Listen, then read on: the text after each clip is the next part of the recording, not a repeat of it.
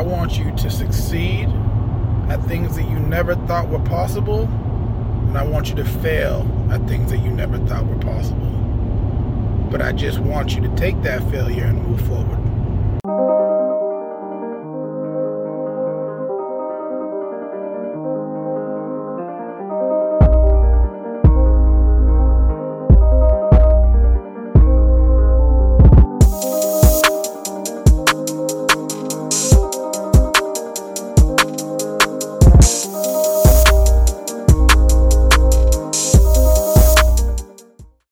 Good evening, everybody. Welcome to the Imperfect podcast. I am your host, El Ray. It's been a crazy week. As a matter of fact, yesterday my laptop died. All my memory in it died. I didn't know that. I had to get a new laptop and then figure out everything all over again. So let's make sure that we actually have audio today. Most of you guys don't know where I'm from is Brookline, Massachusetts, which their public school system is supposed to be top 25 in the United States. I don't know where it is right now, but when I was there, it was in the top 15. Every time I tell people that story, what comes along with it is that I was pulled over by the police 50 times before I turned 21, and it's not a joke, and I didn't even drink until I was 25. We're going to talk a little bit more about the education system and actually bringing on one of the teachers that was at the school when I was there to talk a little bit about education challenges, kind of what he goes through. We can even talk a little bit of coronavirus as well.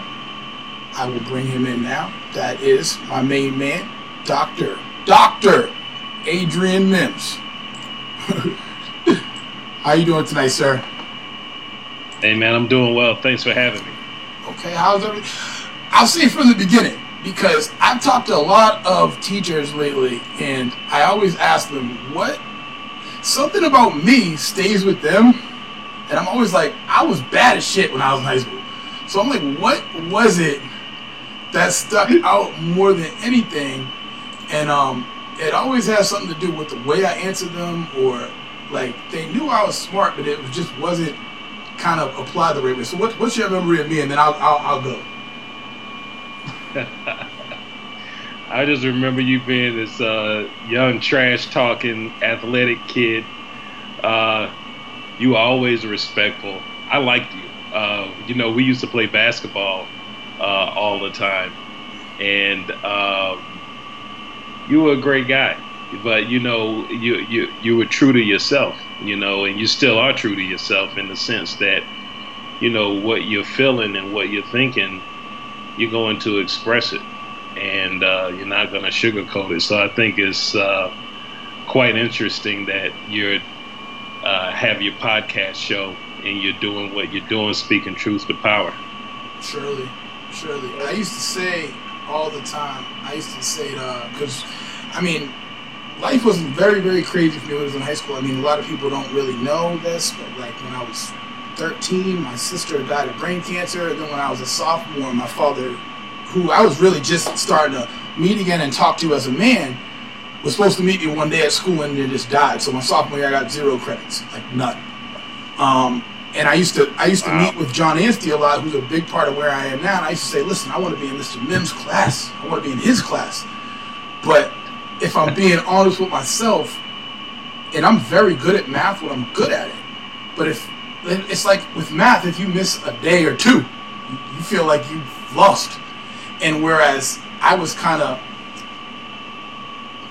mismanaging my way through high school, that I knew even if I was in your class, as respectful as I wanted to be of you, that I wouldn't have known that shit anyway. Well, see, here's the thing. What a lot of people don't understand about me is, I connect with kids like you. I grew up with kids like you. I have a doctorate, but, I'm the first generation, one of the members of the first generation in my family to go to college and graduate. And so, I grew up down south, and, I grew up in a racially hostile and violent environment. I was born in 1971, but the high school that I attended didn't integrate until 1969. It's James F. Burns High School in Spartanburg County, South Carolina. So if you think about it, you think about Brown versus the Board of Education ruling, 1954. You think about the Civil Rights Act of 1964. 5 years later, they finally integrate. Somehow they didn't get the memo, or they didn't want to read it. But I just have to give you that backdrop just so that you can understand that even though I was born 2 years after it integrated, racism has a residual effect and impact. So by the time I made it to the high school, it was still just as racist and as crazy, and there were always fights. I mean, it was a battlefield sometimes. I always ask people this question because it's one of the craziest things ever in my mind, and it's, do you know when Mississippi abolished slavery? Do I know when they abolished slavery? No. 2008. I heard something about Mississippi where they abolished, what was it? They agreed to integrate a school. It was in the 2000s. It was like 2009 or 2010. So they had slavery on the books, on the state books, right? Up until 2008. Yeah, they didn't. It was like they say it as like, oh, it was an oversight and we forgot that we had to do it. But I'm like, how do you forget something like that? Like, that's the craziest thing I've ever heard in my life. That up to 2008, you just went, oh yeah, I forgot. Let's abolish some slavery. Well, you know, they do tend to forget some of these old laws. Can you imagine someone who's just like a voracious reader who finds that law and then just finds a random black person and says, come on, you coming back with me? Yeah, and they have a good enough lawyer to beat it in court. Yeah, exactly. I don't doubt that somebody would do that for a second, because those guys on both the bad end and the good end are the guys that find those oversights, and you're like, oh damn, like, thanks man. But then, you know, there's the opposite of thanks man, the guy that's trying to enslave you. Can you imagine grabbing some big brother that just finished playing for the 49ers or somebody, lives in Mississippi, say, come on, I need you to work in my field. Exactly. And then you shoot him and he goes, what's going on here? The law. Yeah. Gotta watch out for those stand your ground laws, man. Someone can come up and smack you upside the head, and you know, you defend yourself, then they shoot you, and then all of a sudden they get off. That's why I shoot them. I have a gun license in Massachusetts in here. Oh man, you don't play around. No, I don't. I mean, this current social climate is a lot more serious than people kind of understand, because people just get angry for nothing. Like, it's like, I'm just walking down the street, you're angry at me the way I'm walking down the street. And I don't think, for the most part, that black people don't get angry like that. They don't, like, I always tell the joke to people, and I said, if I'm standing in a parking lot and a black dude walks up to me angry, I probably did some shit. But if a white dude walks up to me angry, it could be anything. It could be like, remember when you littered 17 streets ago and you're like, yo, whoa, what? Yeah. You know what was interesting? I grew up around guns. Everyone on my street had guns. My family members had guns. My grandmother actually slept with a gun in her bed, and my dad, you know, he had guns all around the house. But I don't own a gun. Something about guns. I don't like them, man. I grew up, and I was afraid to even carry a gun, even though, you know, I feared for my life a lot of the times, because I knew that if I ever got jammed up in a situation, I was afraid that I'd lose my temper, because when I was growing up, I had such a bad temper. I was afraid that I would do something stupid, so I didn't want to give myself that option, because there was a rule that we had down south. It was just like, and it's probably a rule everywhere, like, if it's, as soon as you pull out that gun, you better shoot it, and you better not miss, because you're just gonna get blowback in one way or another. And it's interesting. One of my friends, um, he had a gun, and I saw this evolution happen. I saw guys, they'd fight, and then I would see guys, they'd fight, someone pull out a knife, and then I see guys fight, and then someone will pull out a gun and they shoot the gun in the air, and then I started seeing people actually shooting at people, and a lot of my friends got shot, and you know, one of my friends, he took out a gun.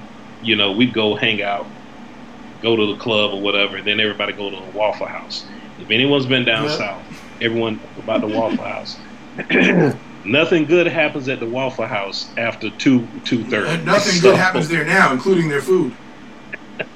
So he's at the Waffle House. He gets into this, altercation or whatever. He takes his gun out, shoots in the air, and next thing you know, he gets shot. And I just saw so many examples of it's just like, nah, I'm good.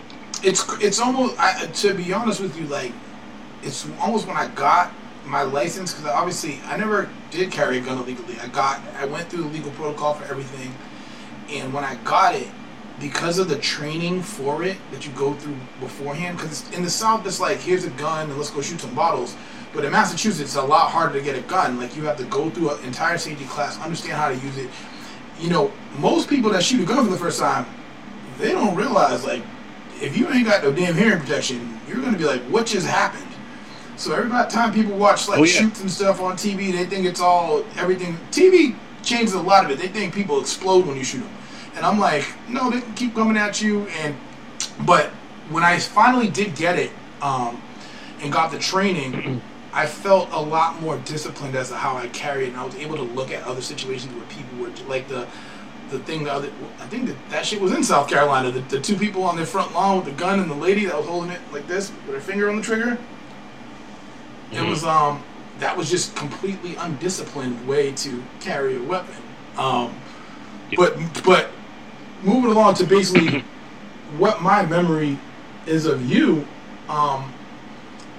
obviously the number one, anybody that was with me, that was with at the freshman campus, and after that was Mims can dunk, and he will dunk on you, and then he has braces, so he's a nice guy. Mims has braces, so the braces threw us off. It was like, he can dunk on us, but he's got braces too. How does he do it? like braces is supposed to. I put the acrylics on, and y'all can still see my braces. That's why I did the acrylics. I said, I don't even know how you can jump with those braces. Those are supposed to stop your jumping ability. But that same, to be honest, the fact that you kind of took that from me is kind of a reoccurring thing that I hear about me. It's more of a, and it comes from not really understanding the difficulties that I was kind of facing in my life, which is fair. I wasn't telling anybody that at the time, so teachers just looked at me like it was whatever, like, this motherfucker doesn't apply himself at all, and he's here, and to be there was a lot. Just to get there was a lot. That's what most people don't know. And people say it a lot about inner city kids. It's like, you don't understand how hard it is for them to get to school.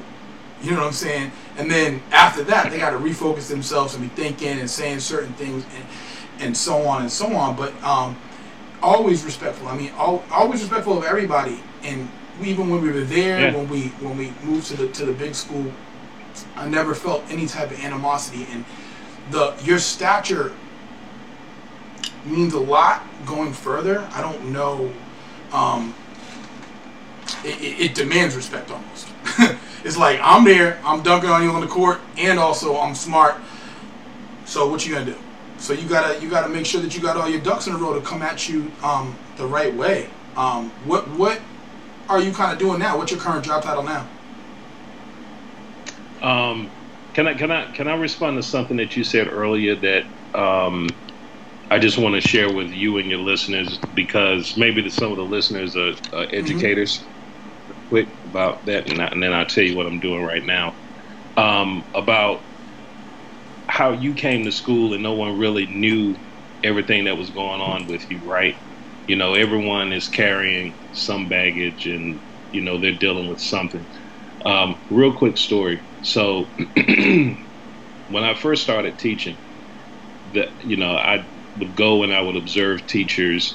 I'd look at what the teachers did well, the things that they didn't do well, and I was kind of crafting my own identity. Being a good teacher means being authentic, but I'd always take little bits and pieces from teachers that I thought would make me better. And so a couple of things that I saw teachers do that I said I would never do. One is lock a door to my classroom if a student is late. I saw teachers lock their doors and students come and they couldn't get in. The other thing is humiliate kids to do what was right or to follow their rules or policies. And one of the things that they would do is you come in late, they'd write your name on the board, right? Not knowing why you're coming late. So I said, I'm never going to do that stuff, right?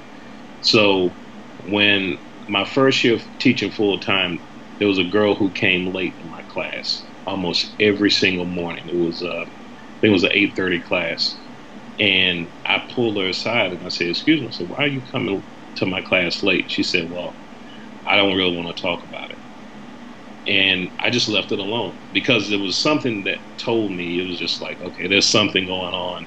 It was the beginning of the school year too. I said, maybe she'll tell me later.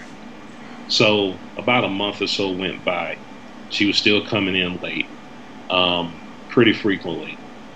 And then I've come to my desk one morning and there's an envelope there. And she leaves me a letter. And so I read the letter. And what she says is that she tells me the reason why she's late all the time.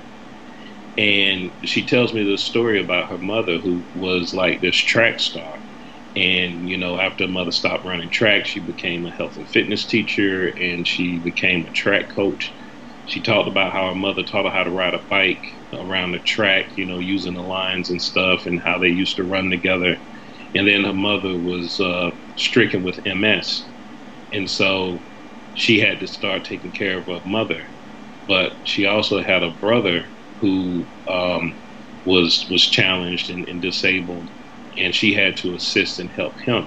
So she had to get up in the morning, take care of her mother, take care of her brother, drive her brother to school, and make it to my class on time. And so I thought to myself, I said, wow, what if I had written her name on the board? What if I had locked her out of my classroom? She was drowning. What I would have done would have been the equivalent of throwing someone who's drowning a brick. And so that's not who we're supposed to be as human beings. It's not who we're supposed to be as teachers. But when I left Brookline and I got a chance to say my farewell, I told a story and I actually read the letter that the girl left me. And I told them, I said, I want you to think about the policies and the practices and think about who they're for.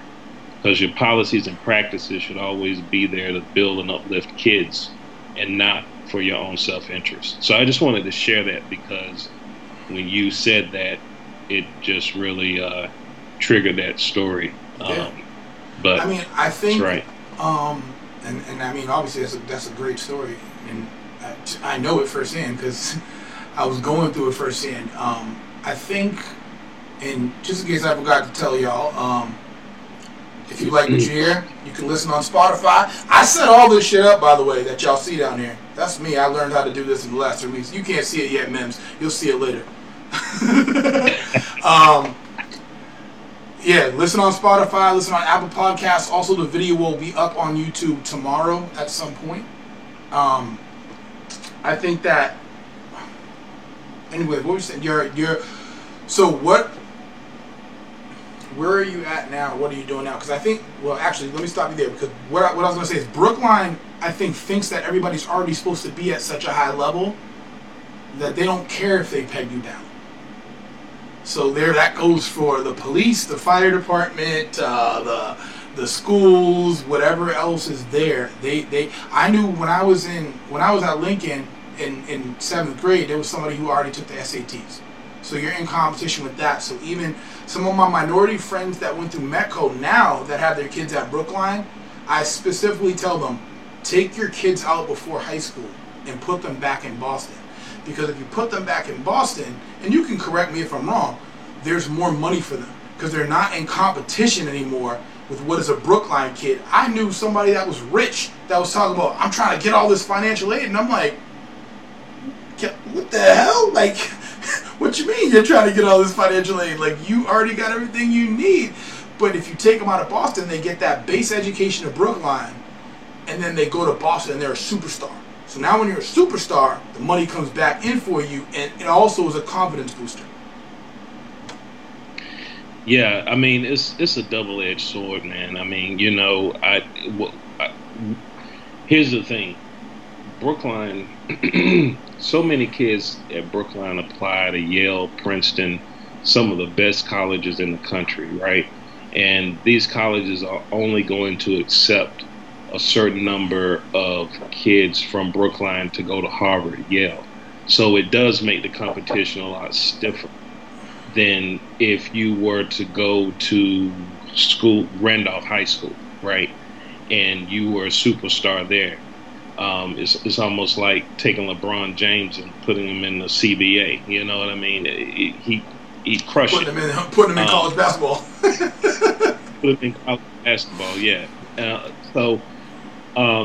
But here's the thing: it's really hard for kids.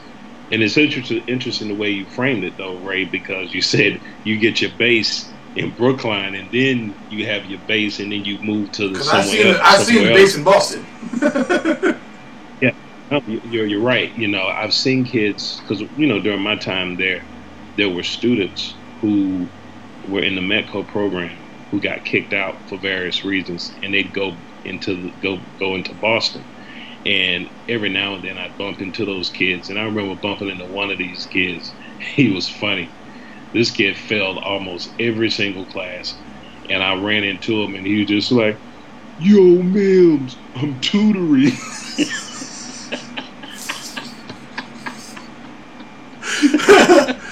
Oh, shit. Send your kids to me. He's like, "Oh, I'm tutoring." I'm just like, oh my God. You're tutoring? Okay. So it's interesting. I mean, the unfortunate thing is that your zip code does determine your access and opportunity.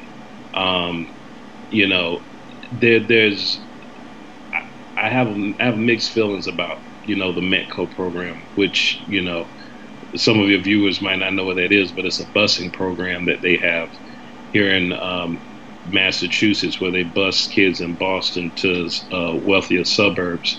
That program helps a lot of kids, but for some kids, it is not a good fit. It's definitely not for everyone. You have kids round trip who travel 3 hours. Can you imagine traveling 3 hours round trip, getting up at 5:30 in the morning or 5 o'clock in the morning, just to get a good education? And then what happens, when you go to some of these towns, they're so wealthy, the average, the median income in some of these towns is like around $2 million.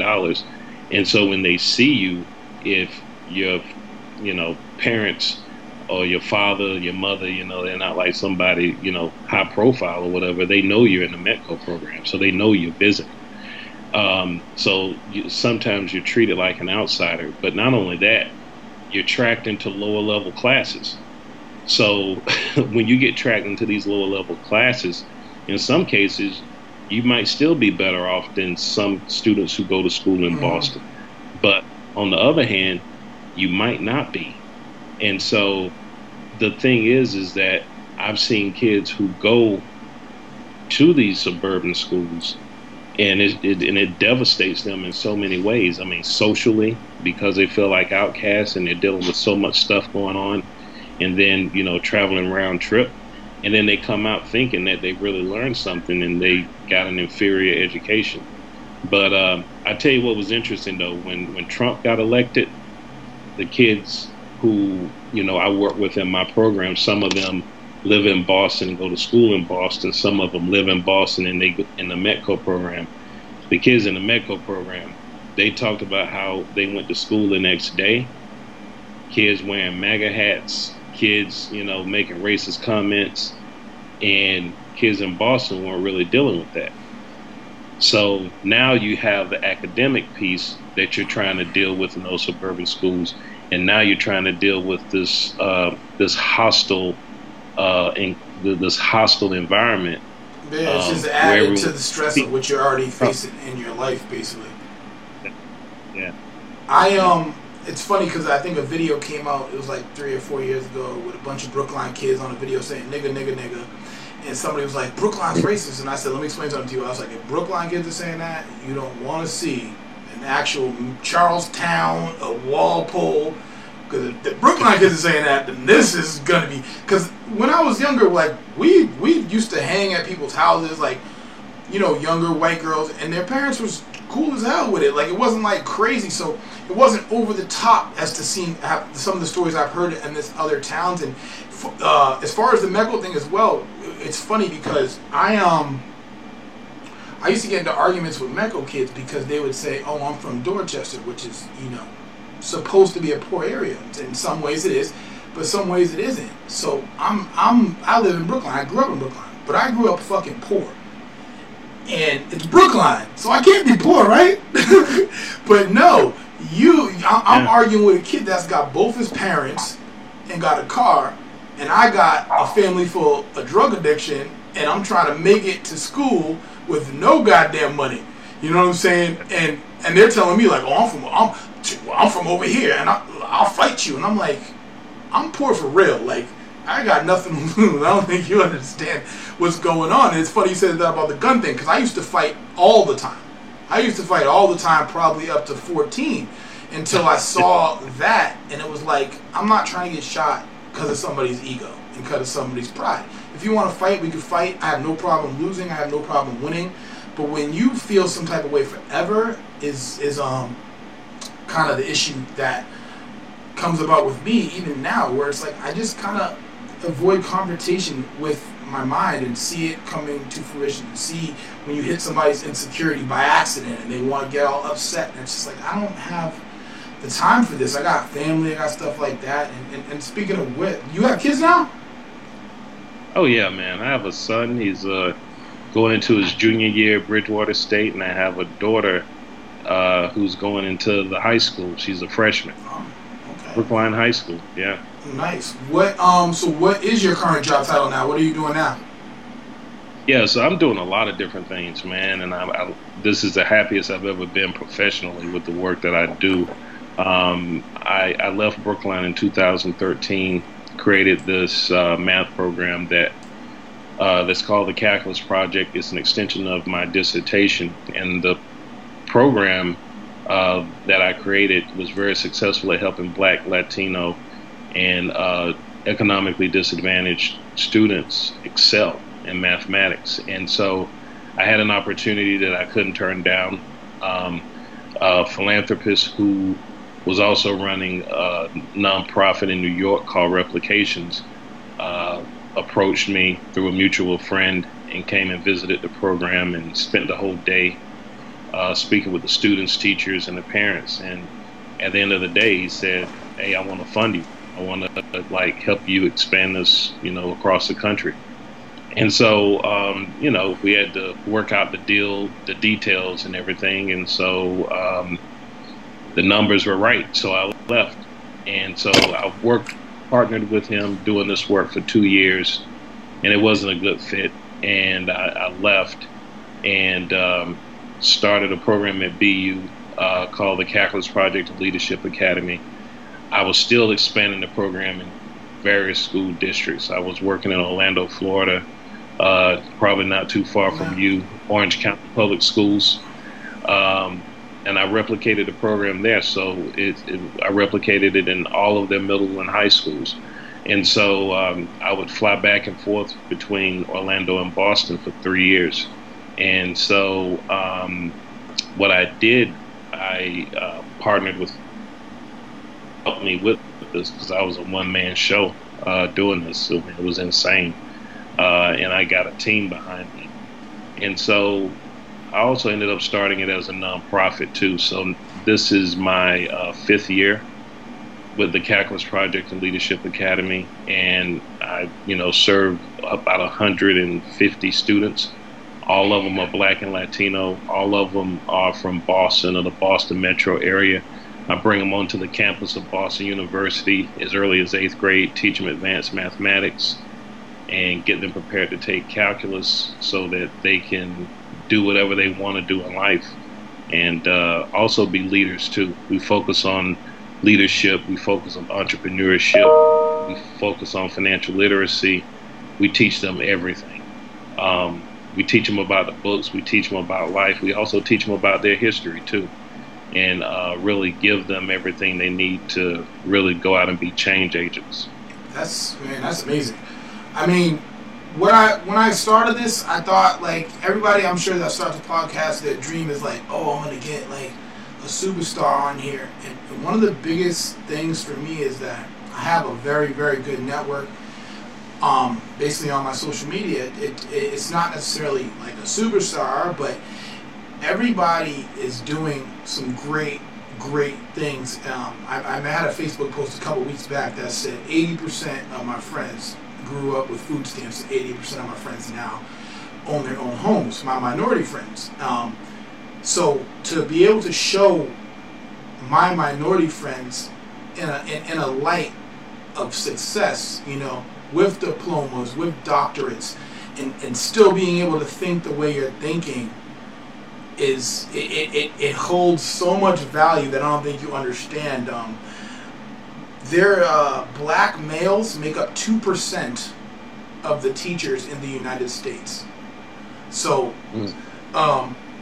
when you go from that, I'm like, that's like such a small amount compared to how many black kids there is. I mean, did you have any black teachers when you were growing up? Man, I can count them on one hand. I didn't have very many. But I'll tell you, there are two who were very transformative for me. One is Miss Sears. She was my 6th grade teacher, and Mr. Dogan, he was my 6th grade teacher.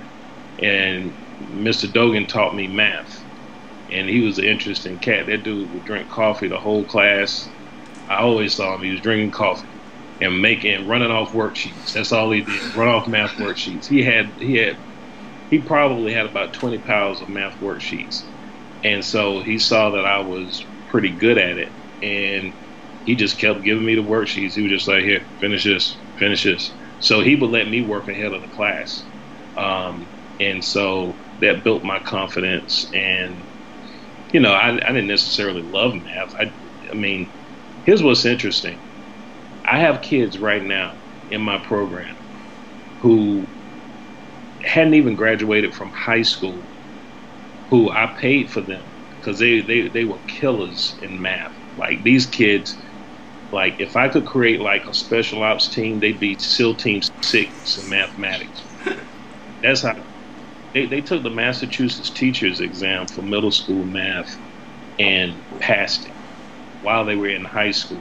Now, people think, oh, they just passed the teacher's test for middle school math. No, it has calculus on it. But also only 60% of first-time adult test takers passed it in 2018. So I got these kids who are Black and Latino in high school who crushed it. And so I didn't set out to create and cultivate kids to do that. What I wanted to do, first of all, I just didn't want them to fear math. And then I wanted them to be successful at math. And I wanted them to have fun. So the thing is, when you're successful and people are celebrating, now it's fun. Yeah. When you start getting those good grades and you start getting the accolades and the recognition, now you're like, I'm good at this. And I like the way it makes me feel. So you know what? I might just teach math. So I got kids now. I got one young lady who graduated in the first cohort of my program, who now works with me in a nonprofit. She got a degree in mathematics from Bridgewater State. I got another student who is going to Leslie, who's getting her degree in mathematics. I got kids going to Yale. I got kids going to Harvard. I got kids going to MIT. I'm not saying that to brag, because they got in because of the other courses that they did well in. But here's the thing, the one course that keeps students from excelling and doing well is mathematics. You always have kids, they can write well, they can do social studies, they can, do humanities well. But if if you struggle with math, you're going to struggle with science. You're not getting into the most competitive schools in the country unless you're well-rounded in all of those courses. And they're sure as hell not giving you any money. So I'm building kids up where they're usually their weakest and what usually disqualifies them. And what a lot of people don't realize is that some of the most competitive schools, if you don't have calculus on your transcript, they're not going to accept you. Yeah. You're not going to make it past the admissions door. So yeah, I mean, I've seen a lot of minorities as of late say stuff like, oh, I don't want to post this on social media, or I don't want to brag. And a big part of my podcast is so that you can brag, because we need, part of your uplifting in mathematics is the same thing as the uplifting of us being able to show these kids that you can do it. I didn't know I could do math until I was in college, and I was at Dean, and I was with a tutor, and I was like, I'm just not getting this, but that was the same thing. It was me missing something. And then when he saw how I calculated it, he was like, what are you doing? He was like, if you paid attention, you could be at Harvard, not understanding the way that my life is. So yeah, and even now, as I become an adult, I have people that call me and they go, well, how does this work? Because you're one of the smartest guys I know. And I'm like, you have a master's degree from like Northeastern. Like, what is it? What is this called? I don't even understand. So for me, it takes a while for me to kind of get, and now I'm starting to really come in to a confidence level that I didn't have there, and it comes back to exactly like what you're saying. You damn well deserve to say that you had a part in that, and kids should be coming back and thanking you for that, because whereas some people don't see that in them, and I'll segue that from that to when I was in high school. I had a lot of struggles with middle-aged white women teachers. And I didn't even take this into account until I saw somebody speaking and saying that that's 85% of the teaching population. So now you're going to throw this lady in a room with me after you were basically trying to keep those two people apart for, 300 years. We can even say up to now. And she's supposed to be able to understand anything about what I'm going through, what my life is like on a daily basis. And it just comes down to being so black and white, where it's like, do the work. It's like when you go to your doctor and he's like, lose some weight, and you're like, no shit, thanks. Yeah. And I'm like, if I could focus, then I would. If my life wasn't in shambles, who knows what would happen? And I just try to piece together in certain aspects of my life now to be able to explain to the younger kids kind of what I went through then. I always tell kids when I talk to them, I'm telling you what I'm telling you now, not so you can be me, but you can be better than me, because you can circumnavigate stuff that I ran into way earlier. So if you take it into account, you're going to be great, way faster. Just don't forget about me if I'm still broke. Which I guess that'll lead me to my next question, and we'll kind of get into your story. And my question would be, do you think that Brookline in general, and not just the school system, have you lived in Brookline? No. All right. Well, do you think Brookline has a racism problem? Do I think it has? Man, America has a racism problem, and every town within America has a racism problem. It's just manifested in different ways. I grew up in the South. I mean, I could see racism a mile away, because they'd be driving they were driving a pickup truck with a big Confederate flag in the back. And the crazy thing is, they'd say, hey, how you doing, Bo? How you doing? They like us, some of them. And it was the weirdest thing. They never looked at that Confederate flag. Some of them did. they would look at that Confederate flag and they just had pride, and it was all about heritage because their great great grandfather died and lost. And I mean, it's the stupidest thing I ever saw, but that was their thing, and they never really thought about it as what the South was really fighting for. They were fighting for the right to own people, to brutalize people, to enslave people. They just saw it as a heritage symbol. So it was just a weird thing, man. They'd speak to you.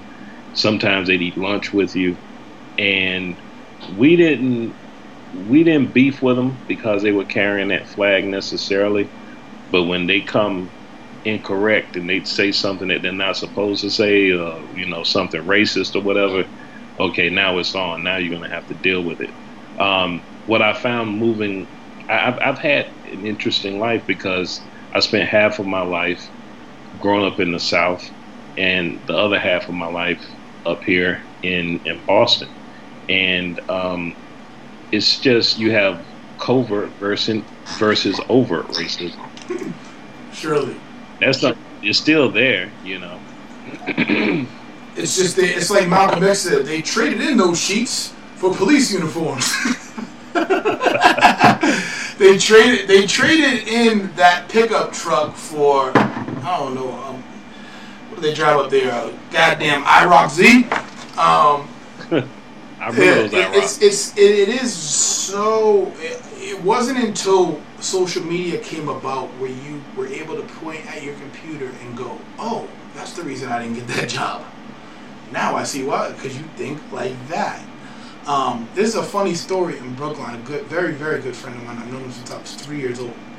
I was in Florida and he was driving Uber and he called me, and he had just parked in front of where we grew up, which is, the projects on the end by BU, and he goes, it was like negative 4 degrees, and he goes, yeah, the cops just drove by me, they're gonna come fuck with me, and I was like, man, they ain't gonna mess with you. I was like, leave it on speakerphone. But I already know, like, I had dealt with it so much that I'm like, maybe he's right. So they drove around and they parked right next to him, and the cop was like, hey, how you doing today? And he was like, I'm doing fine. I heard the whole thing on speakerphone. It's not even like telephone. I heard it verbatim. And he goes, the cop goes, where are you going? He goes, I live here. He goes, well, I don't live here. Like, my mom lives here. I'm going to visit my mom. The cop goes, oh, where is she? What's her address? And my friend goes, I don't feel comfortable telling you that. So then the cop says, okay, well, there's a 5-minute idle law in Brookline, which I know damn sure that Eddie's ice cream truck was out there for more than 5 minutes every day. So he goes, okay, well, I got 5 minutes then. And the cop goes, no, you got 3 minutes now, and leaves. And my friend was so angry that I could hear it in his voice. It almost brought him to tears. I know him that well that I was like, I can feel the hurt in your voice. And my friend, you know him, his name's Mustafa. He is an Olympic athlete with a master's degree in engineering from Dartmouth, which is an Ivy League school, and basically just got minimized down to nigga in a car. I know who you're talking about because he has a lot of siblings too, and all of them went to Ivy League schools. But this is smart. But as simple as that, you could be minimized down to just a dude in a fucking car. No matter what you accomplish, he's a Brookline legend. You are a Brookline legend. And this cop just minimized you down to nothing. So it's almost like I don't care what you accomplish. I don't care what you are. And, because you're black. And with that, I kind of want to move forward into what your story is. And all I got was the most paraphrased version of it. And the paraphrased version that I heard was, Mr. Mims tried to be the headmaster, and they told him that Brookline's not ready for a black headmaster. Yeah. So if you could give me a more descriptive story of it up to exactly what happened. You can write that story on a Post-it note and don't even have to put it in the Brookline tab. That's pretty much it. You know what? this is almost like a separate podcast, man, to really just go deep and just let you know how things are. So here's what I want people to understand, and that's this. Just because black people aren't going around telling their stories about incidents of racism, it doesn't mean that it doesn't exist. And after what happened to George Floyd, that was just like the dam bursting, right? And everybody is just saying, yeah, that happened to me, this happened to me, this happened to me. They talk about all these. It's like the Me Too movement for black people. It's like a Me Too movement, right? Well, I was experiencing issues around racism long before I, applied for headmaster in Brookline. And it wasn't, someone, calling me out of my name, or I never went into the office and there was a noose on my desk or nothing like that, right?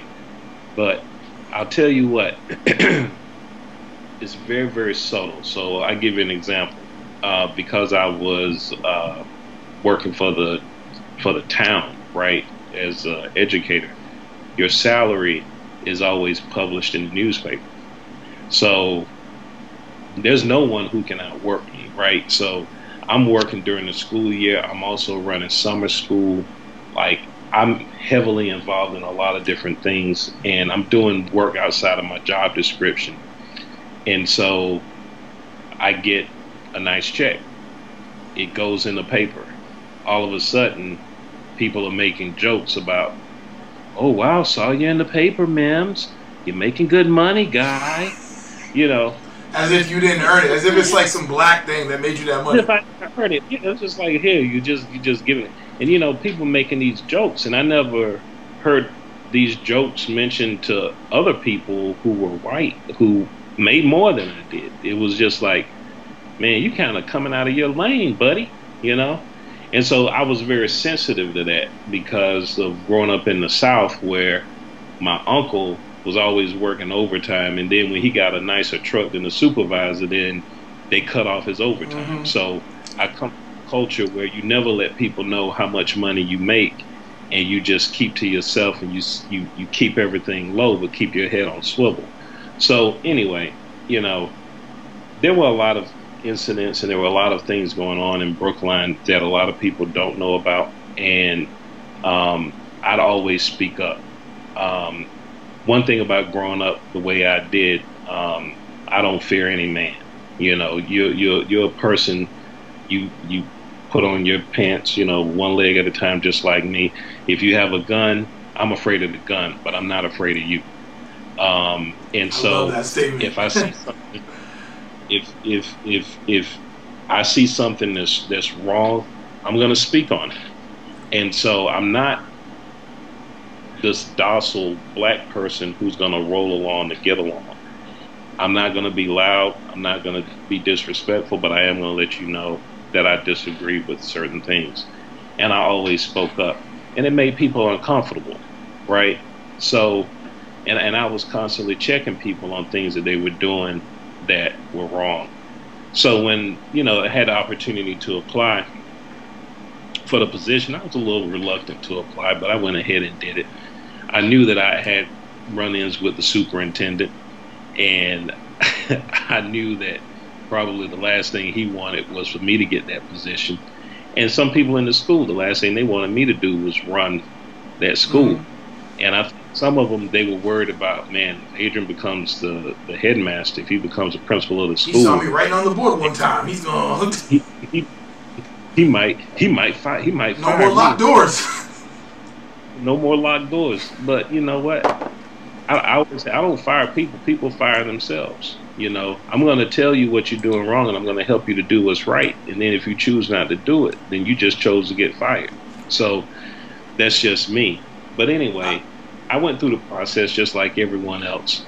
And but here's the thing. Here's how I think I have to explain really how things work. So in Massachusetts, the superintendent can hire whomever he wants to. That's his responsibility. He doesn't have to come up with these elaborate processes for hiring people, getting like these multiple committees, et cetera, et cetera.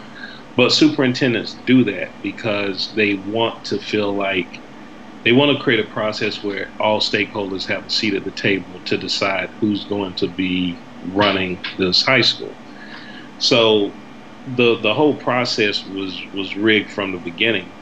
I found that out. I also found out that he, put certain people on certain committees who would vote against me advance into the next phase.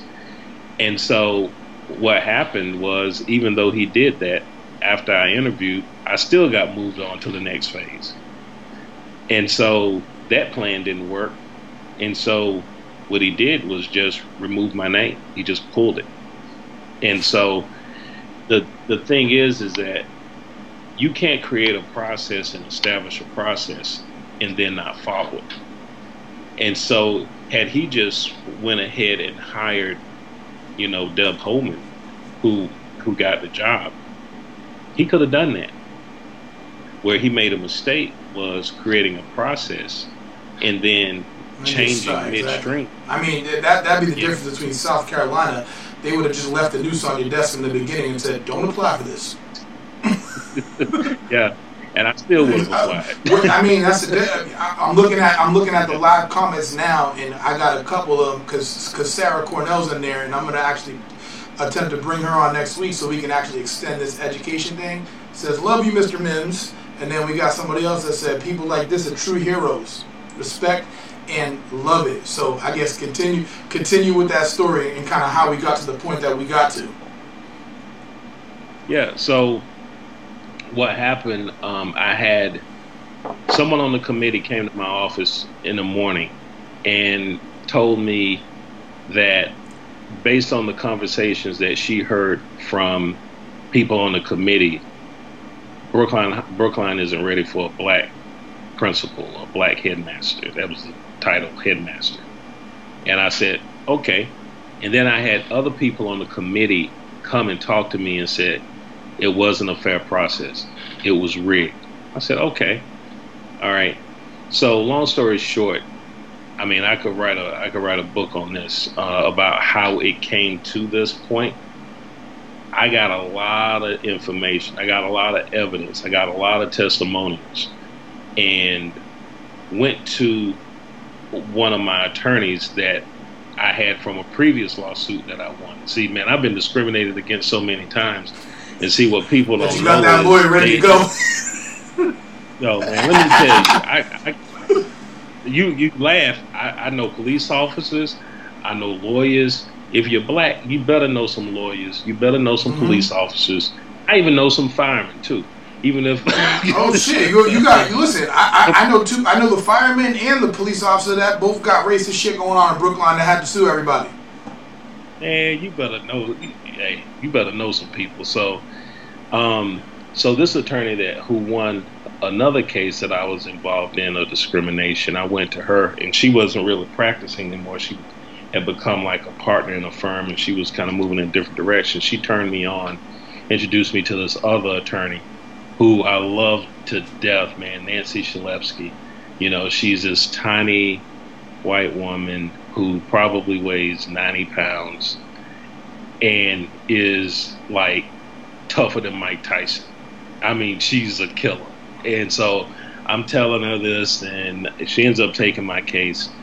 And long story short, Brookline ends up settling the case because, as long as I got truth on my side, I'm not worried. Can I match them dollar for dollar? Hell no, because I went broke fighting that. But I got my money back. I got what I wanted out of it ultimately, and things happen for a reason. Had I stayed there now and I was still there, I think I'd be miserable. I wouldn't be as excited about the work that I'm doing right now. But here's one thing I want to clear up that people have a misunderstanding about. People think I sued and I won because I didn't get the job. That's not what happened. I sued because, and I won because I was supposed to be a finalist. And he changed the process and stripped that opportunity from me.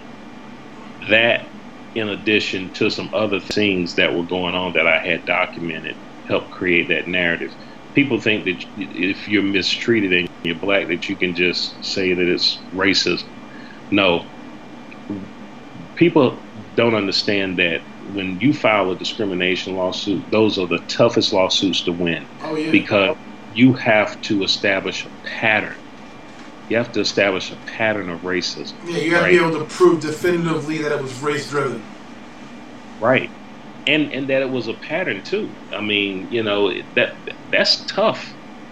And I was able to do that. And, hey, you know, what was crazy about it is, you know, my son graduated from Brookline High School. My daughter's going to Brookline High School. There's some good people at that high school. But just like in any organization, you have some bad actors and some people who don't act in a very responsible way. Yeah, Sarah's in the live. She said she's there now. So she said, send your daughter her way. She'll take care of her. And even with her, when we go forward, I'll ask her just kind of about that disconnect from teachers. But Sarah, I mean, we went to school together. She thinks differently than a lot of the other people in terms of the struggles that people might be going through and so on. I mean, to be honest, at the time, we had a lot of black teachers that were at the school. I mean, you had Cawthorn, you had Corey, you had Thomas, you had Mr. Credo, you had Mr. Cody, who's one of the best teachers I've ever met. And Mr. who? Mr. Cody.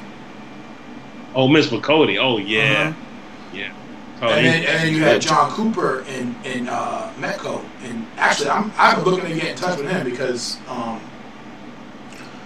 Big John. I haven't seen him anywhere. I haven't seen him on social media, nothing. Somebody need to give me his number because I want to just call him and actually explain to him a story about when he talked to me. Because I tell people the same way that John Cooper told me when I was in high school. And as I told you, like, I was going through stuff, so I really wasn't ready. But John Cooper sat me down one time because John asked him to. And one of the biggest things that you kind of miss from Metco to me, like me being poor, and some Metco students being poor and some of them not, but being bussed in, is they had almost like a safety net for them where they had to maintain a grade point average, and they had tutors there, and they had aspects there, and I didn't have none of that shit. So when I'm like, yo, I'm poor too, like, help me. John Cooper sat down with me one day and he said, what you gonna do next year? It was my senior year, and I said, I'm thinking about, doing a private school year, because I'm still thinking about football, and he's like, okay, let's do it. And I was like, what do you mean? He was like, let's do it right now. And I was bullshit. I said, I don't know, like, I gotta think, and then I gotta go on. I made whatever excuse I had to make at the time. But when I go back and I look at the situation, I became that person. And people look at me and they go, damn, every single time you talk about something, you do that shit.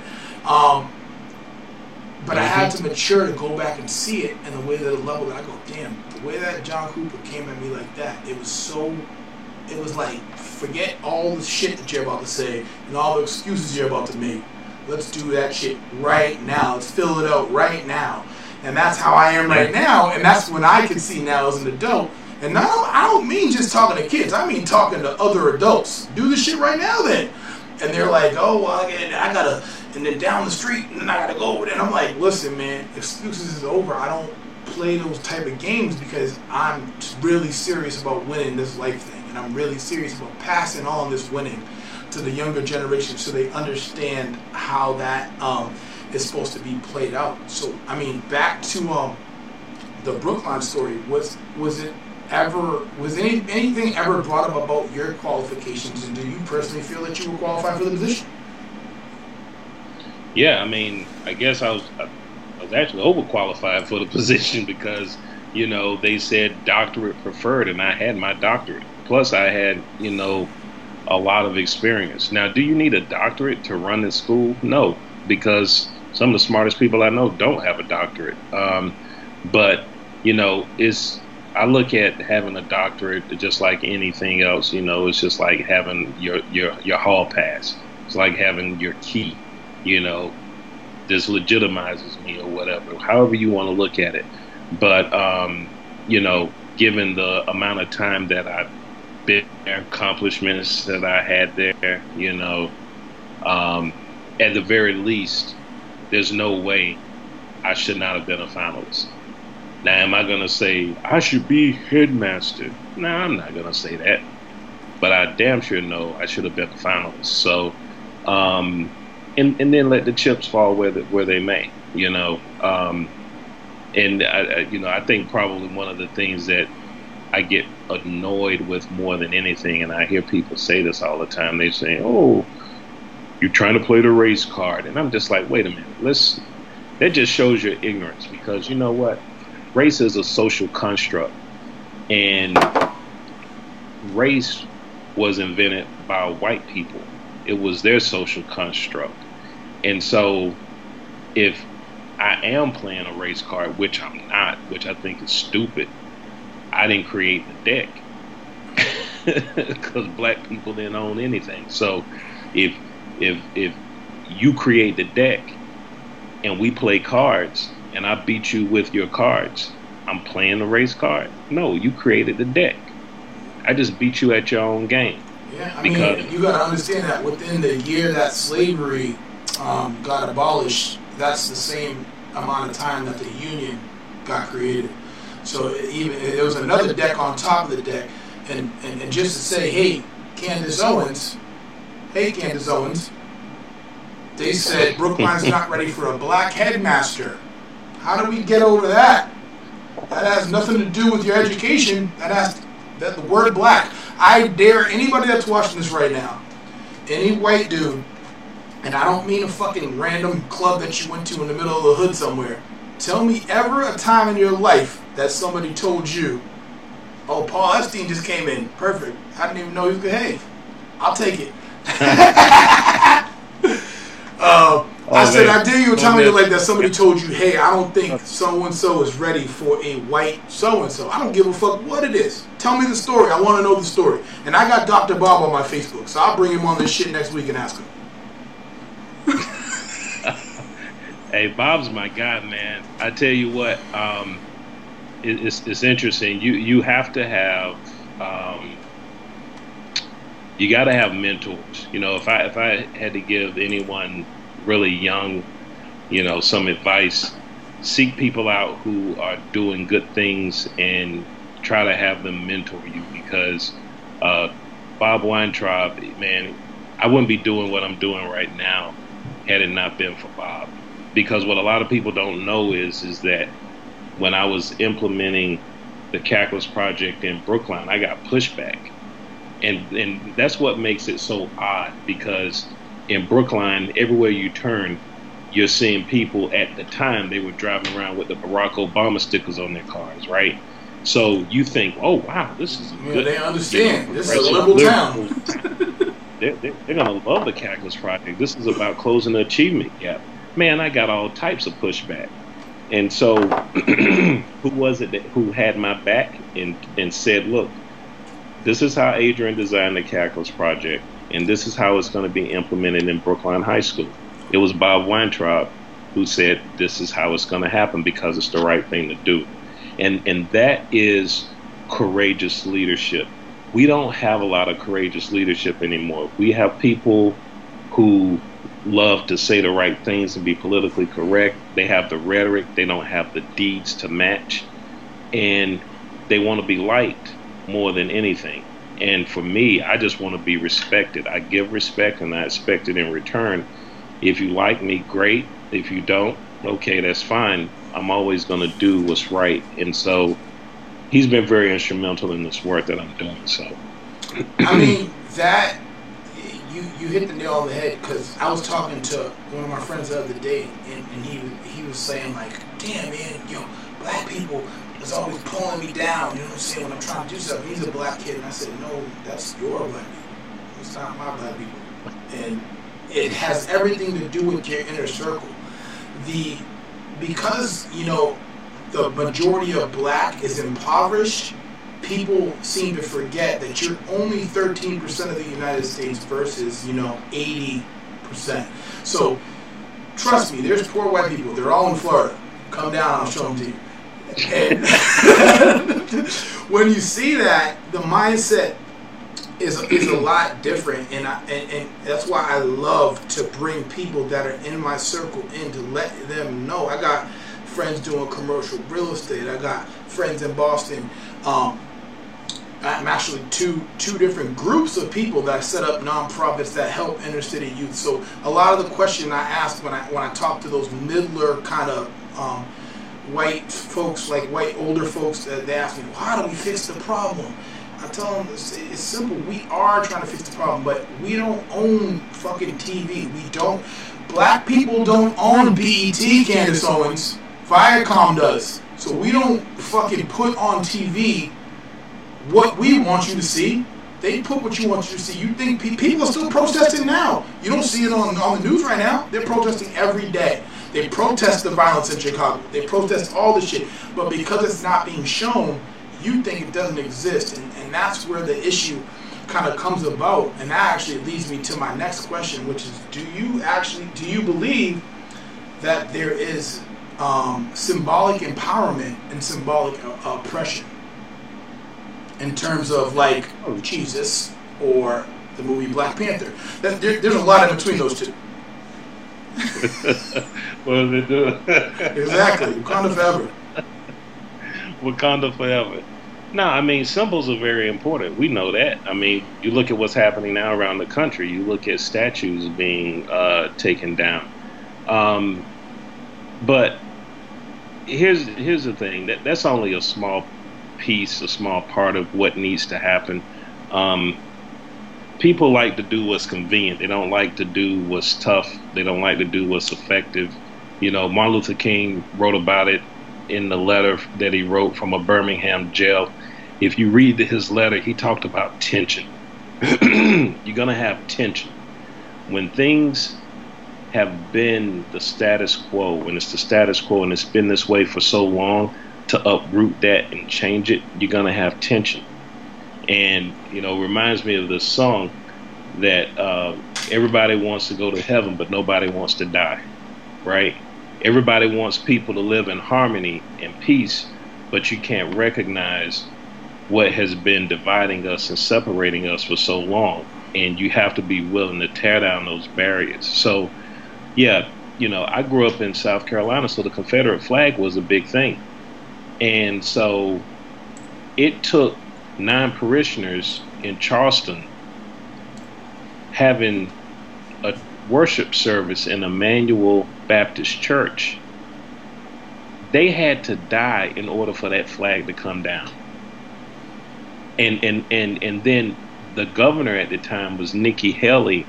She takes down the flag, and all of a sudden, she's a presidential candidate. She's, everybody thinks she's courageous. If she was courageous, she would have taken it down before they were killed. She had many opportunities to take it down, and she didn't. And so what she was doing was just being convenient, trying to do what's popular.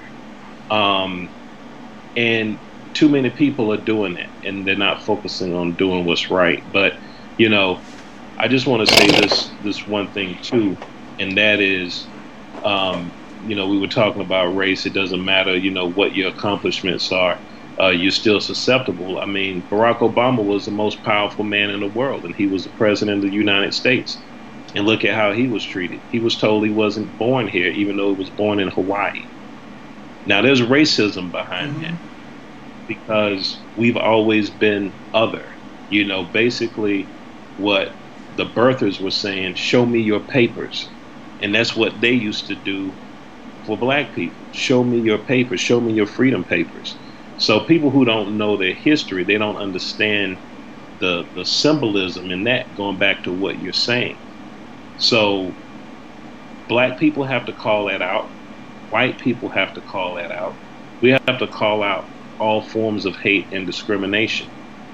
And if we don't, and we allow it to happen, then we're part of the problem. I actually own a badge. I bought it on eBay before eBay got rid of all their racist stuff that says Runaway Slave Patrol. That's how the police started, for people that don't know. I have it. I think that when I buy a mansion eventually, then I'm going to make it my door knocker, so people understand what we're talking about as soon as you walk in the goddamn door. I think when it comes down to teachers, and you in particular being a black male teacher, I think that over the time that we go and we encounter black male teachers, it's usually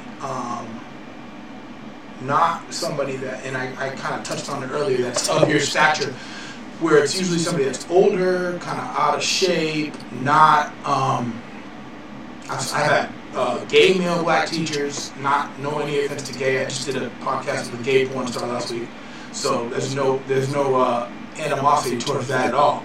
I'm dead serious. But I think the scariest thing, and I tell people all the time that the only person that gets the only person that gets hired after a white female for the most part is a black female, because it fills two minority voids. It is a non-threatening person. For you, how tall are you? So 6'2". 6'2". You know, when I met you, you were built up. You might have a beer belly now. I don't know. You was dunking on us in class, and then you was dunking on us on the court, and then you was dunking on us with knowledge in the class, in the corridors, and all that. And I think that it's like Paul Mooney said. I got a scary movie for you, Steven. Nigga with a book. And not only are you nigga with a book, but you also dunking on us too. So I think the stature is so terrifying to the mainstream that I don't think you understand that immediately. We're like, yo, Mims fucking dunked on us yesterday. And he's got this smart aspect of him to where I can see that when they looked at you, they saw the braces and they said, okay, maybe he's non-threatening. But you're like, no, I'm pushing against everything that you're trying to push through, that I feel that it's hurting not only my stature, but the stature of, the people that will come after me, the jobs that are going to come after me, and the opportunities that are going to come after me. So I need to make sure that I look out for everybody that is there, because this is not only about me, but this is about the future of the next person that tries to apply to this. They need to understand kind of what's there beforehand. Can I share something with you that actually is funny to me now? So after I sued the town and and they settled, from that point on, man, with their whole interview process, every time there was a job opening and people applied, they made sure that they had black finalists. They said, we have to document the number of, I was laughing. I was just like, oh, so now there's a lot of paperwork now with the process, right? You got to start taking down numbers and everything. So I thought that was pretty interesting. But, I guess one could look at it and say, okay, yeah, you really put it on the radar screen and stuff. But, it was already there. There was a guy named Al Fortune. I never met Al Fortune, but if you talk to people who have been familiar with Brookline for the past 50 years, they know who Al Fortune is. Al Fortune was an African-American administrator who had applied for a principalship there in Brookline. And from what I heard, I don't know, from what I heard was, they did him wrong too. There'll be other people who will come along and some crazy stuff will happen, but that's just the world. That's just how it is. I can go around kicking rocks, or I can take a negative and make it into a positive. And that's what I did. And I've learned this too. And I think, when I mentor a lot of young people, and I tell them, I said, look, sometimes, because I'm a spiritual person too, sometimes, God will bring things into your life that are good, that can help you, but then he can bring things into your life that might not be so good, that might be bad, but it's there to help you move out of from where you need to be, right? So I didn't need my time was up in Brooklyn. It was time for me to move on. And you know what? Had this not happened, I probably would still be there. Yeah, I mean, it happens a lot. Sometimes you're staying there forever, and you think like, you know what? I really want to get this done. I really want to accomplish this, and I really want to do this. But you're like, this shit is just so. Exactly what you said. It's the curse for a lot of people. And when they talk to me, I try to be as comfortable as I can with being uncomfortable. Because what you're talking about is the curse of complacency. I make this amount of money and everything is good. But you keep looking at the mountaintop on TV. You'll never get to the mountaintop being complacent. And sometimes it takes that push, exactly what you're talking about, to go, you know what? All right, forget all that. I got to re-engage. I was doing well, but I wasn't doing what I wanted to do. And that push right there, you know, it was like, listen, man, now, you know what I'm saying? Who knows where you be? You might be a damn full-blown alcoholic now. You be making good money, but you be a full-blown alcoholic. But now you out, you're happy, you know, you're doing everything you need to do. There's no animosity there. It's just like, man, this is what I'm doing, and I enjoy every aspect kind of what I'm doing now. You got any, in this current Karen climate, I want to know if you have any crazy parent stories, and from a long time ago, because I don't want you to be on TMZ tomorrow.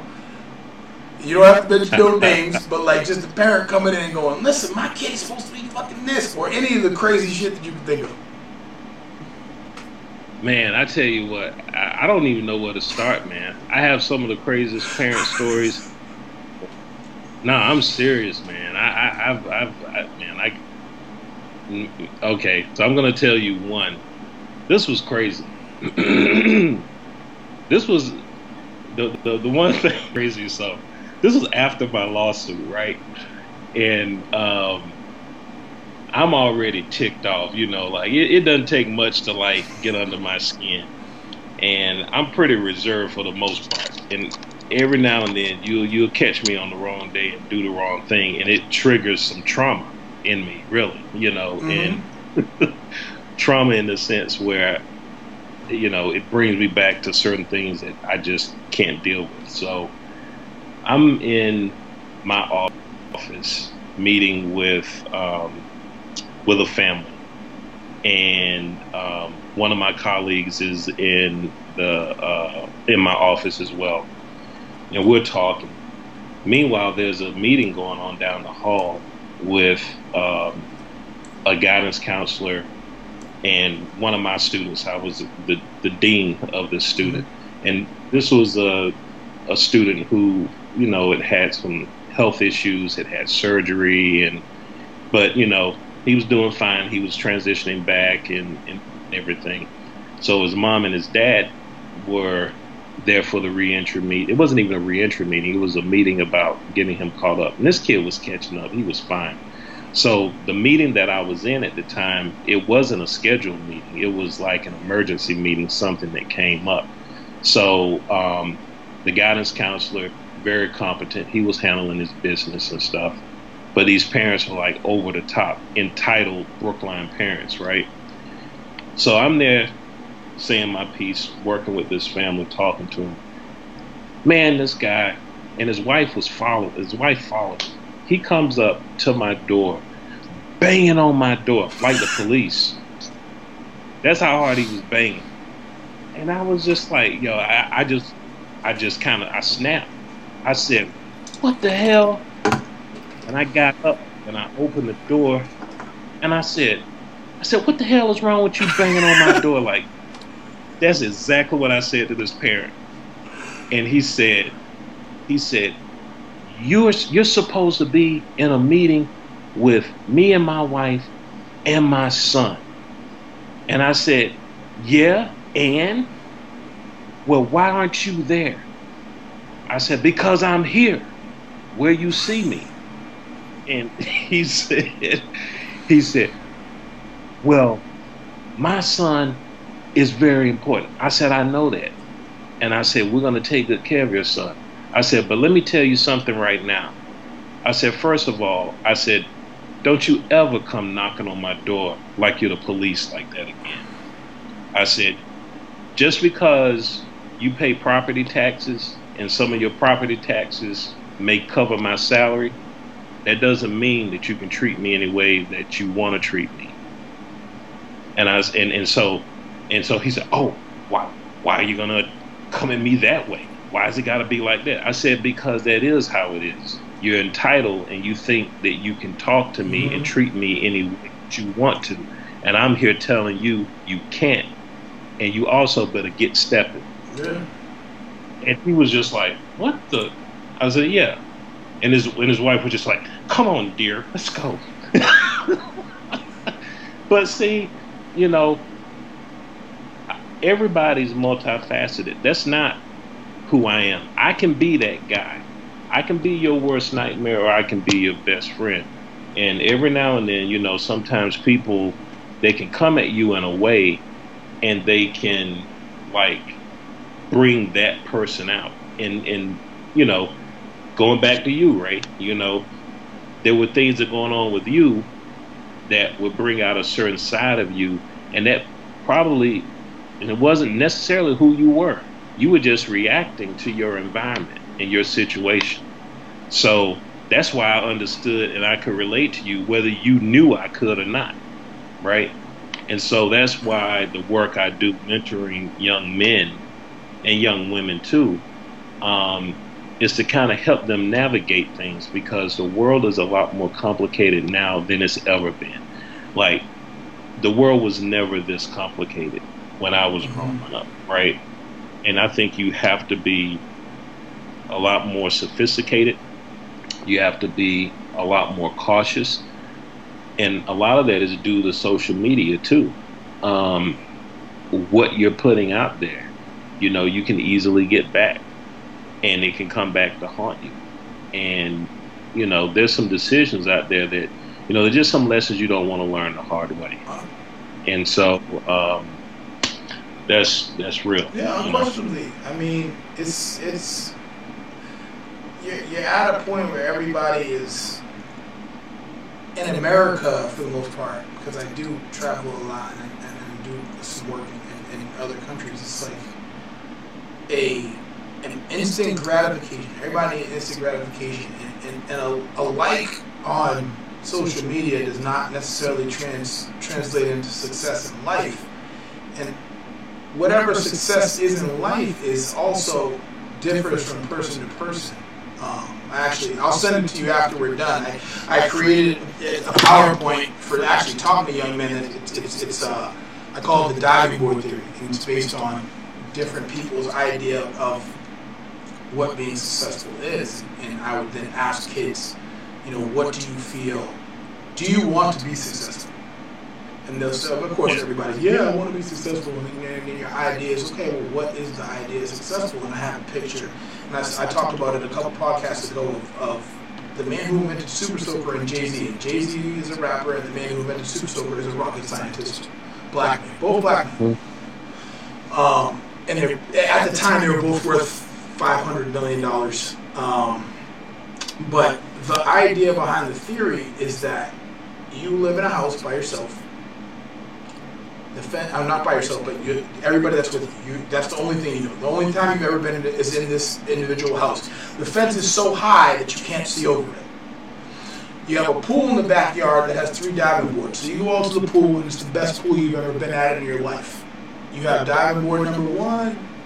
You get on it, you dive in. It's the best diving board you've ever been on in your life. You're like, yeah, this is the shit, man.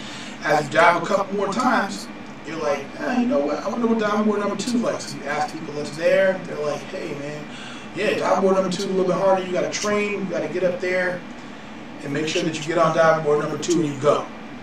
So you're like, all right, I'm going to do that. I'm going to train for diving board number 2. I'm going to get on there. And so you do the training. You get on there. You dive board number 2. You know, it's the best dive you ever had in your life at the best pool in the best house you've ever had in your life. There's nothing better than that. In the immortal words of Trump, there's nothing better. You don't understand. So when you get on 2, you've never seen anything like diving door number 2. Let me tell you. You start asking people, what's up with that other diving board? Diving board number 3 is over the fence. It's that high. And they're like, I don't know. All I need is diving board number 2. I'm good right here. And you're like, all right, so I got to figure this out on my own. So you train 3 times as hard as you did for diving board number 2. When you get to diving board number 3, you climb up on it and get ready to dive, and you can see over the fence. And you see how much more there is than what you know. What you know is these 3 diving boards in this house. And now you realize why there was nobody to ask about diving board number 3, because once people saw under the fence, they never ever came back.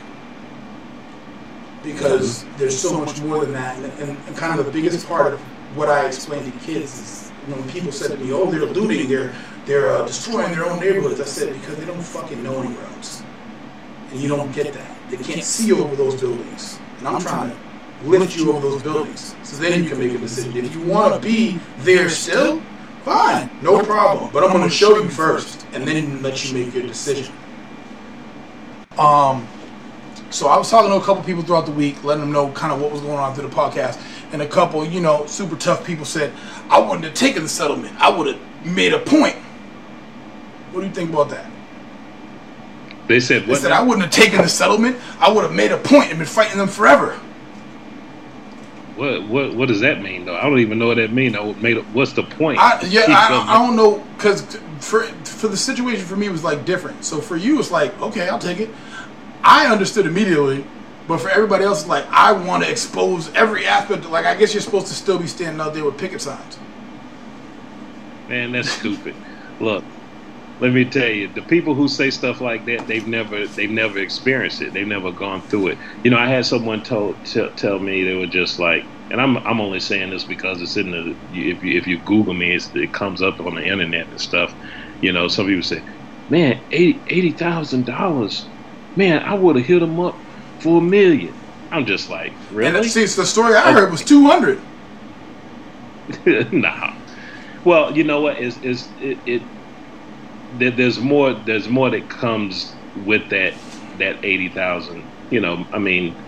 My kids, they can go to school. My son graduated from Brookline High School. My daughter goes to Brookline High School, and I'm not paying anything for that.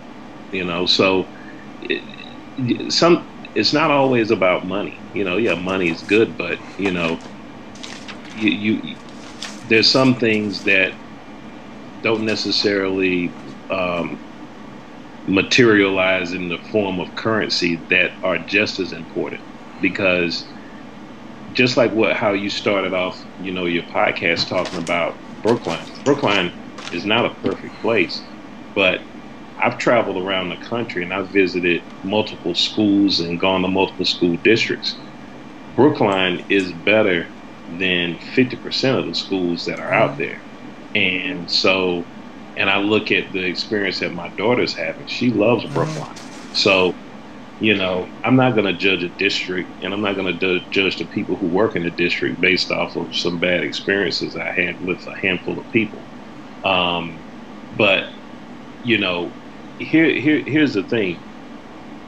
You got to know when to fight, and you got to know how to fight.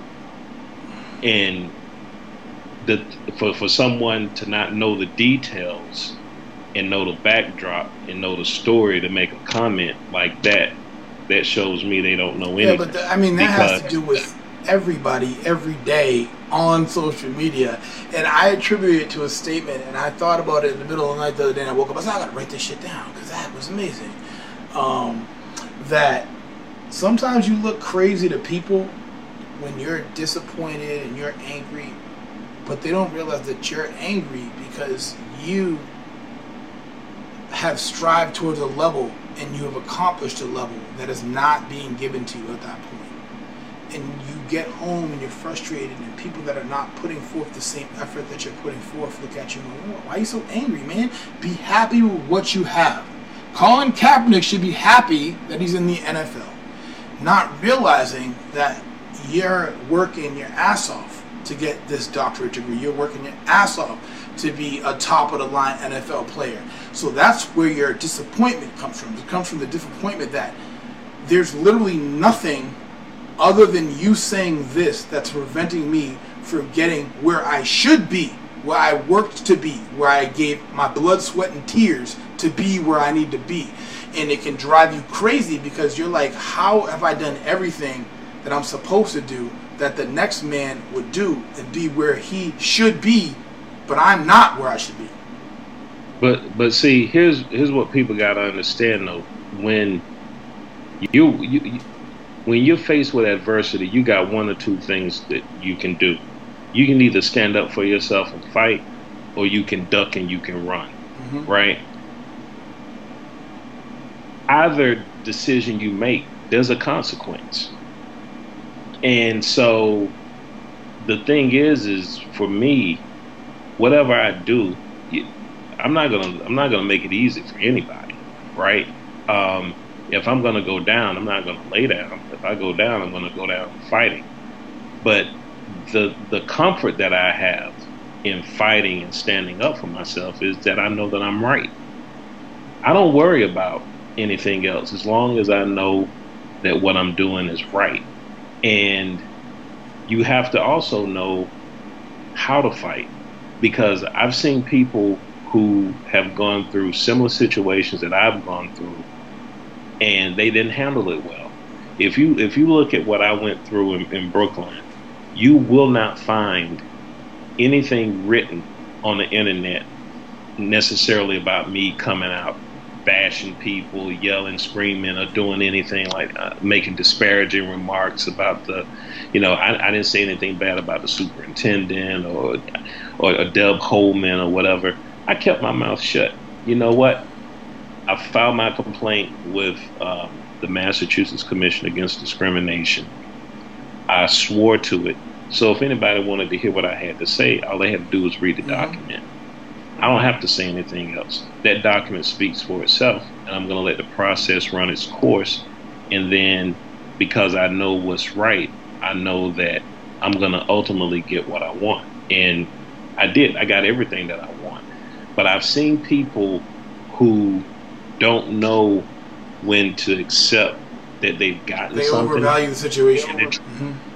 They overestimate. Look, I was in a discrimination lawsuit not long after I moved to Boston, right?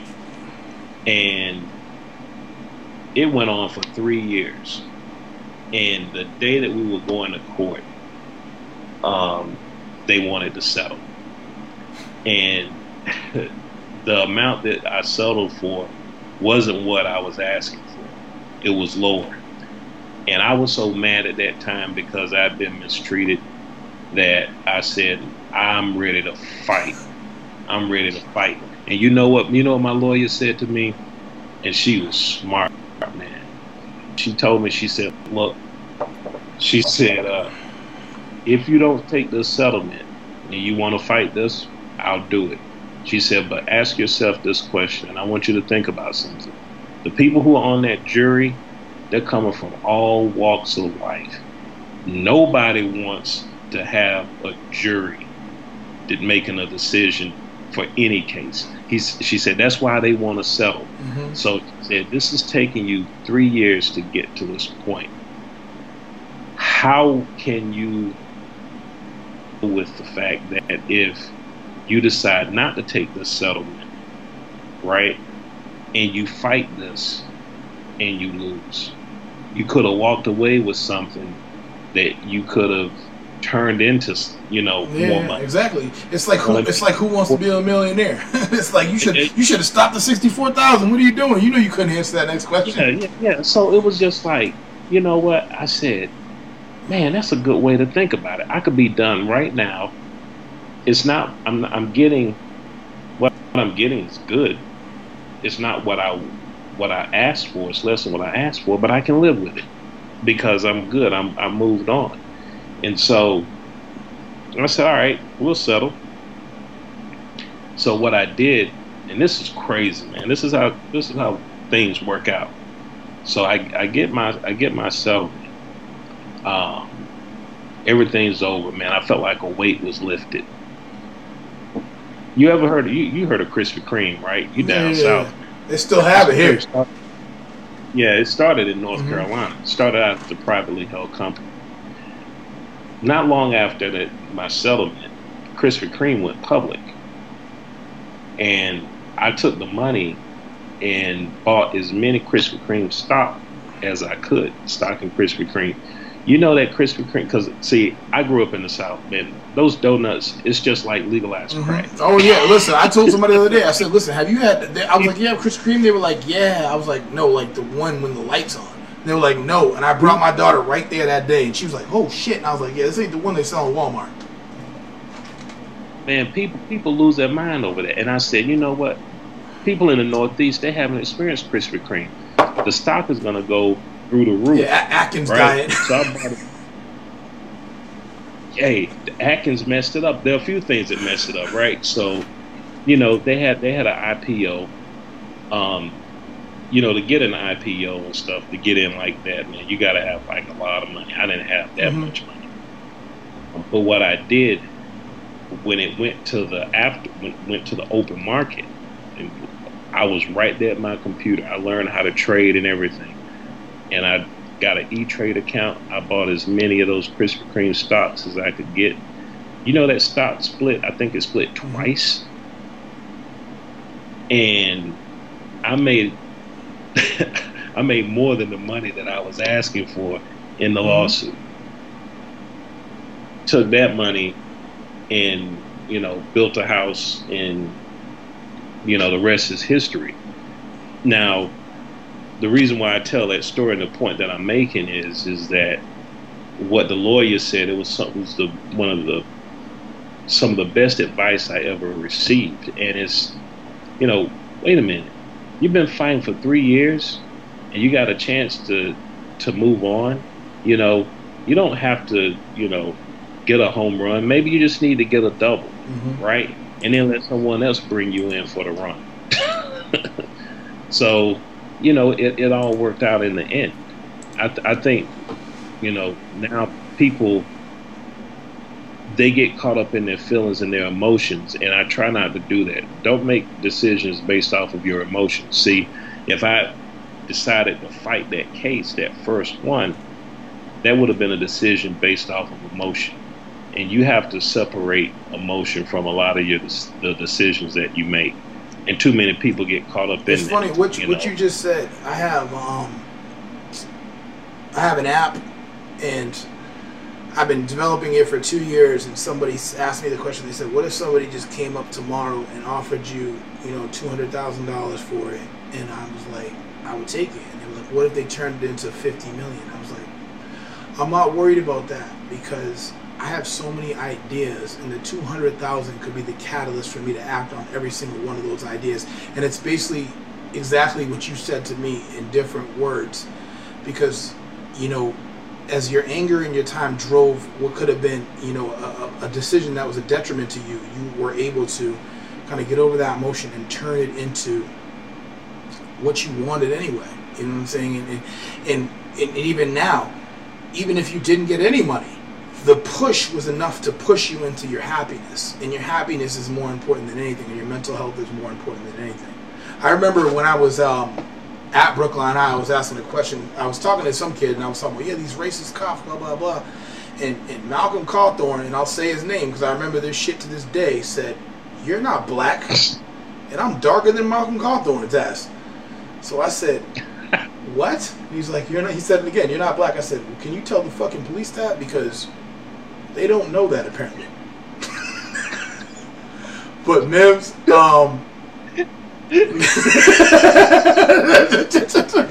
please tell them. You know what I'm saying? You know what? It was funny when you started out. You said you got pulled over. You got pulled over 50 times. Before I was 21. Yeah.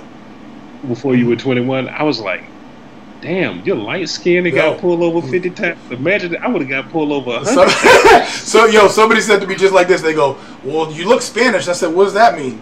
they just, by the stereotype, they just think I stole a car instead of killing somebody. Like, it don't matter what the hell they think I am. I got pulled over. There was a time a cop pulled me over and said, "Where you going?" I said, "Home." And he's like, "Where's that?" And I pointed out the window right there. And he was like, "Get out of here." And I was like, "Why did you pull me over?" Why did you pull me over? But Mims, man, you not only were you a great teacher, but you obviously still are, because I learned a lot tonight, and I'm definitely glad that I had you on my podcast. And I'm glad I reached out to you, because, man, I didn't know you were doing all that, and I'm going to have Alex on next week, and I definitely want to tie y'all together, because you guys are both doing nonprofit aspects. He's doing a lot of STEAM stuff, and a lot of my other groups, Limitless Athletics, is doing a STEAM program at, they do it at the Apple Store and bring kids there, and they do a lot of STEM stuff. So we can get your people there. You guys can go vice versa. I know Alex does a summer program at MIT, so you guys can definitely, the idea obviously is the unified aspect of us building a circle that has every aspect of everything. I don't care if it's education, athletics, or whatever, but we all definitely gotta count on each other and make sure that this uplifting continues. The same way that you uplift kids, we want to make sure that we do it for one another. Absolutely, man. And it's so good. I'm glad you reached out to me. I haven't seen you in a long time. I see that you're doing well. You're not surprised at all. Keep speaking truth to power and keep doing what you're doing, man. Thank you for everything, man. My for some reason, my happiness looks like I'm a millionaire to everybody on Facebook. I'm just happy, and I control my time, and that's exactly what he's telling you. He's happy, and it looks like even he has a doctorate. I don't have that, but I'm still happy. Well, you know what though? I mean, when people, you are wealthy. I'm wealthy, but you don't necessarily have to measure wealth based off of what you have in your bank account, right? You can be wealthy because you're in good health and you have good circle. You have a good group of people around you, And you were talking about there earlier about surrounding yourself and getting in the right group. And someone said this to me one time, and I said, wow, that's pretty profound. And it was, your network defines your net worth. So, if you're hanging around, constantly, they're going to bring down your net worth, right? Mm-hmm. So you surround yourself with high net worth individuals, and that's not necessarily people who have a bunch of zeros after their bank account, but it can be net worth in the work that they do to uplift and help others and having a positive message. So you are wealthy, brother. Can I borrow 50,000? No, I'm just shit. Thank you for everything, Mims. I'll send you the update on everything. But man, this was even more than I thought it would be. You definitely delivered above and beyond. Thank you for everything. Thanks. Have a great night. Be well.